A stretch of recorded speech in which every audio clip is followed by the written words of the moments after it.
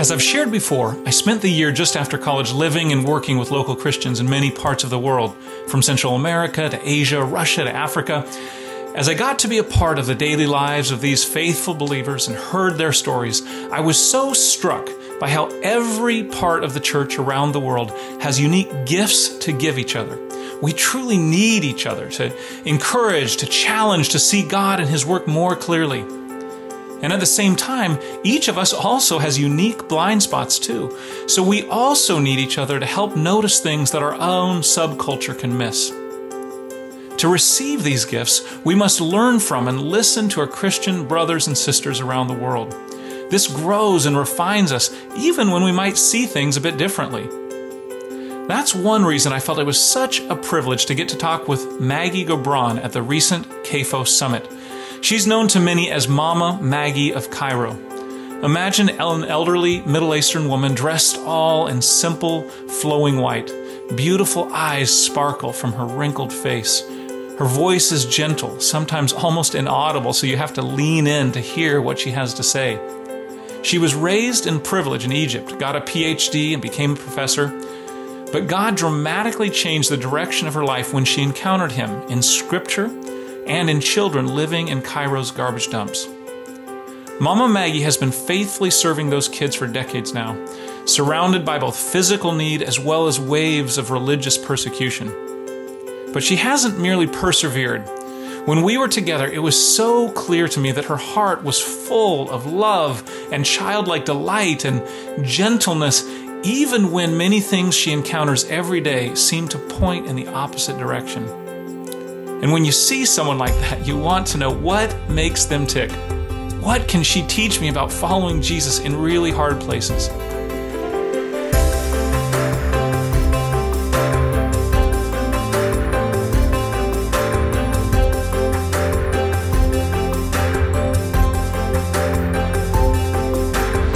Welcome to Justice and the Inner Life, presented by the Christian Alliance for Orphans. We'll explore what it takes to sustain a heart of justice and mercy over a lifetime. Here's your host, Jed Medefind. I'm here with Maggie Gobran, known to countless children and many others around the world as Mama Maggie. Mama Maggie, welcome to Justice in the Inner Life. Thank you. Well, Mama Maggie, you are often referred to as the Mother Teresa of Cairo. You have been nominated for the Nobel Prize many times, and you spend most of your days serving children in the garbage slums of Cairo. And yet I know your life began in a very different way.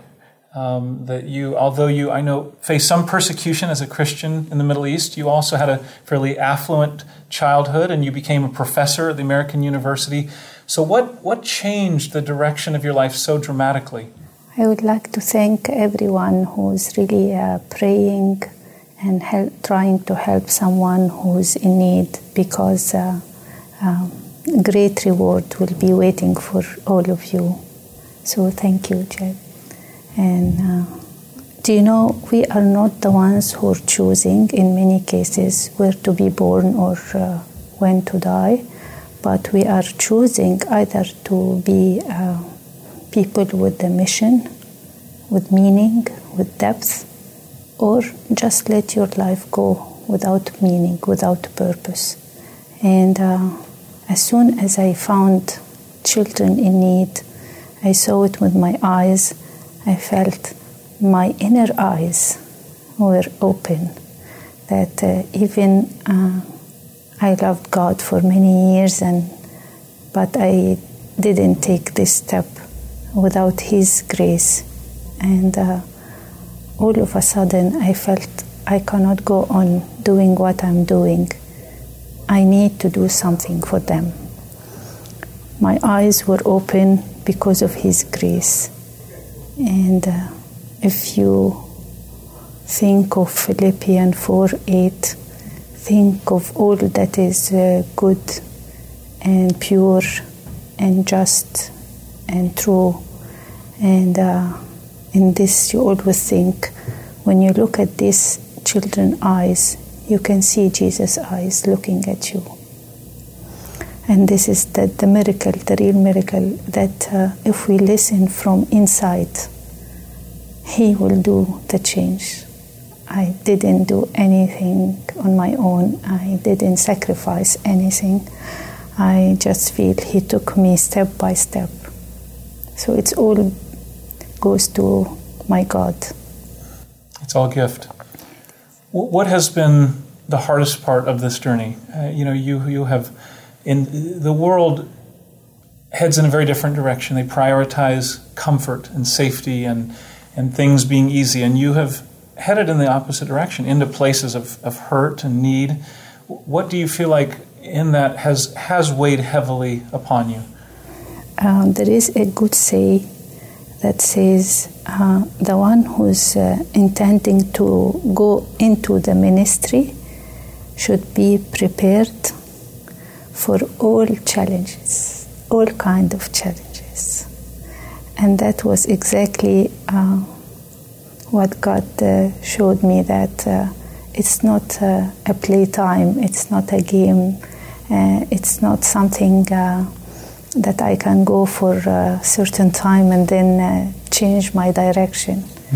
It's a lifetime commitment, and as long as He is there, then I have the strength and the joy to continue for whatever it takes.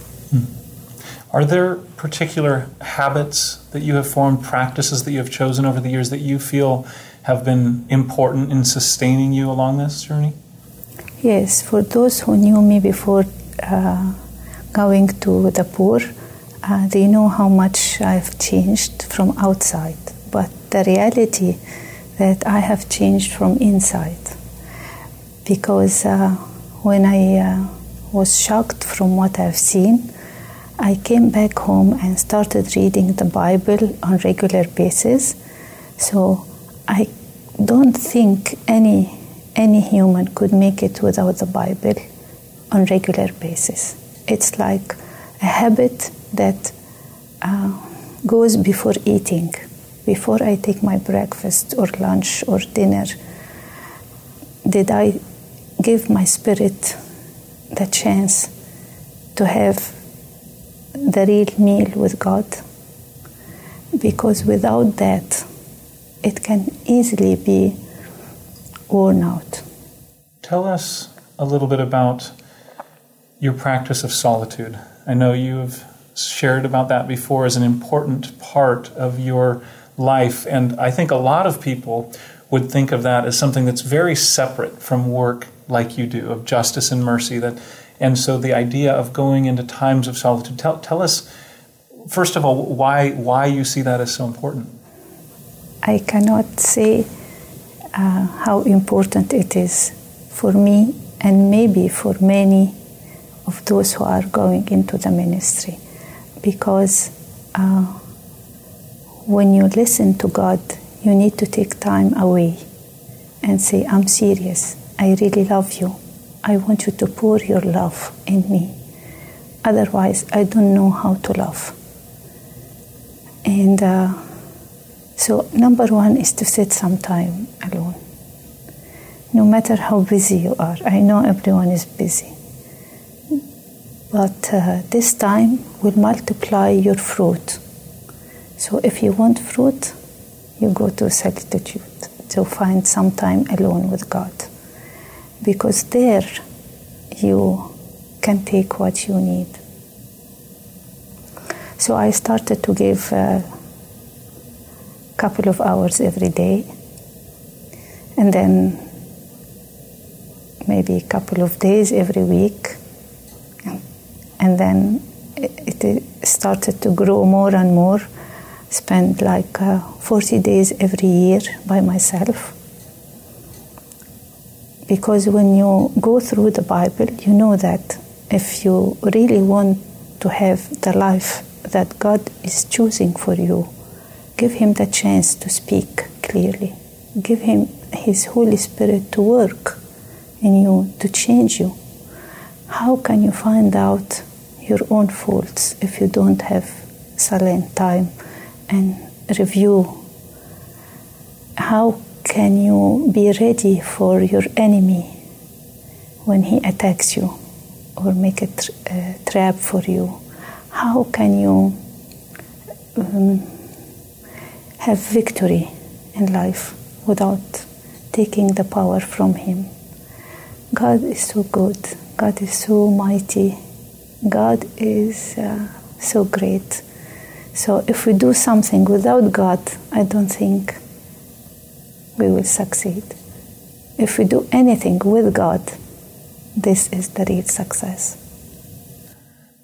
Tell us just a little bit about what you do while you're in these times away. Maybe going back in time, when you were first starting and you came to love this time alone, and maybe you'd spend 1 day or 2 days doing this, because I think for many people it sounds strange and maybe even a little bit scary to be alone with yourself and God for even 24 hours. So how would you explain to them how to enter into that for the first time? Just compare it with eternity. Is it scary there? I'm going to stand alone in front of Him. No one can say anything. So if I'm not getting used to this and looking at Him and learning from Him directly, where am I going to eternity? How can I spend millions of years with Him like that? So we just need to ask Him, give us that strength, the time, and your Holy Spirit to teach us. What is it to be with you? And then you find that you are really falling in love with Him. You know and I know He is the only one who loves us in a way no human could afford to love us like Him. So how we are created to be with God, and we are trying to do everything to be away from God. So it's not right. So always we'll have a vacancy in your heart, in your mind, in your life, until He will come and fill it. So just give Him a chance to fill it. And when you are with Him, take your Bible, because you talk and listen, you talk and listen. If you want to love Him more, talk to Him more, get to know Him more. So it's the time between you and your Bible and Him. Amen. I feel like I'm kind of towards the front end of the journey you're describing. That just in maybe the last decade, I've begun to do time alone with the Lord, and it has at times felt scary because our lives are so full of activity, and it's like you're almost especially in the West, but I imagine in Egypt too at times. If you are a professor of computer science, right? The technology has invaded our lives. There's activity, there's noise, and so to suddenly be away from that can feel like you're going through withdrawals, like you've almost gone off of a drug that you were used to. And yet I've also experienced what you're describing, that as the noise quiets, as the spinning slows down, that there is an experience in the presence of God that you simply can't find amidst the noise of daily life. Thank you for sharing that, because it is like a treasure for everyone. Everyone can start to think this way and take it. And you think, what am I losing, leaving my technology away for a day? And at the beginning, it won't be easy. You won't have the full of joy. But when you keep doing it, it's like heaven is opening, and you begin to feel the spirits around you. You can see it doesn't need to be physically, but it's with your heart and mind that you can see the angels who are spirits around the Lord, and you can sing with them, and you can praise Him, and you find many of the problems He took care of it, because you honor Him truly. Mama Maggie, do you feel like these practices, that some of that you've mentioned, with the time in Scripture each day and in the presence of God each morning in prayer, and these extended times in solitude, do you feel they're especially critical for people who are facing persecution in a place like the Middle East, that I know some of your dear friends and others have faced such significant things? Yes, when you think from where you get the strength to accept all the injustice, all the tough time, all the warfare of the enemy. I think the enemy number one challenge when a believer takes time away with his Bible and his God. He wants to stop this by any. And because he knew that this is how we can be more than a conqueror. We are in him, so any attack will come to him, not to me. Yes, I do have a heart, I do cry for the people who are suffering, but still, he is the one who's protecting everyone. He is in control. He knows what he's allowing. He's allowing all this tough time so that when we can grow and become stronger in our faith. So we welcome the challenges now. It's tough, but but when he is there, we know he will do something about it. What counsel would you give to someone who is just starting out in work of justice and mercy? They want to continue it for a lifetime. This is not just something they want to do for a month or a year, but they want to persevere in it as you have for decades. What advice and counsel would you give them about habits or practices or things that are important for them to incorporate and include from the very start? When we were just starting, a godly man told me one advice and he left. He said, don't ever give up. And that was true. If you are serious about it, if you are receiving it from the Lord and you feel His grace is with you, don't ever think to change it till the last breath in your life. I think this is very important because it's not like a short time mission, like you go for a couple of weeks or a couple of years. It's your life, so it's worth all what you're going to invest in it. And keep the vision in front of you all the time. When you know that God will honor your commitment, and you in heaven, you will see great reward from His glory. You share His glory. I think this worthwhile putting everything we can. Like there are few steps. I think you can find it in every book here or everywhere you want. Like stick to be at the top. T for trust God, trust Him doing His work through you, trust your people. And O for being organized. You have to be organized. Every step. That's why if you are organized in your Bible reading and your quiet time, you guarantee the end that you will go till the end.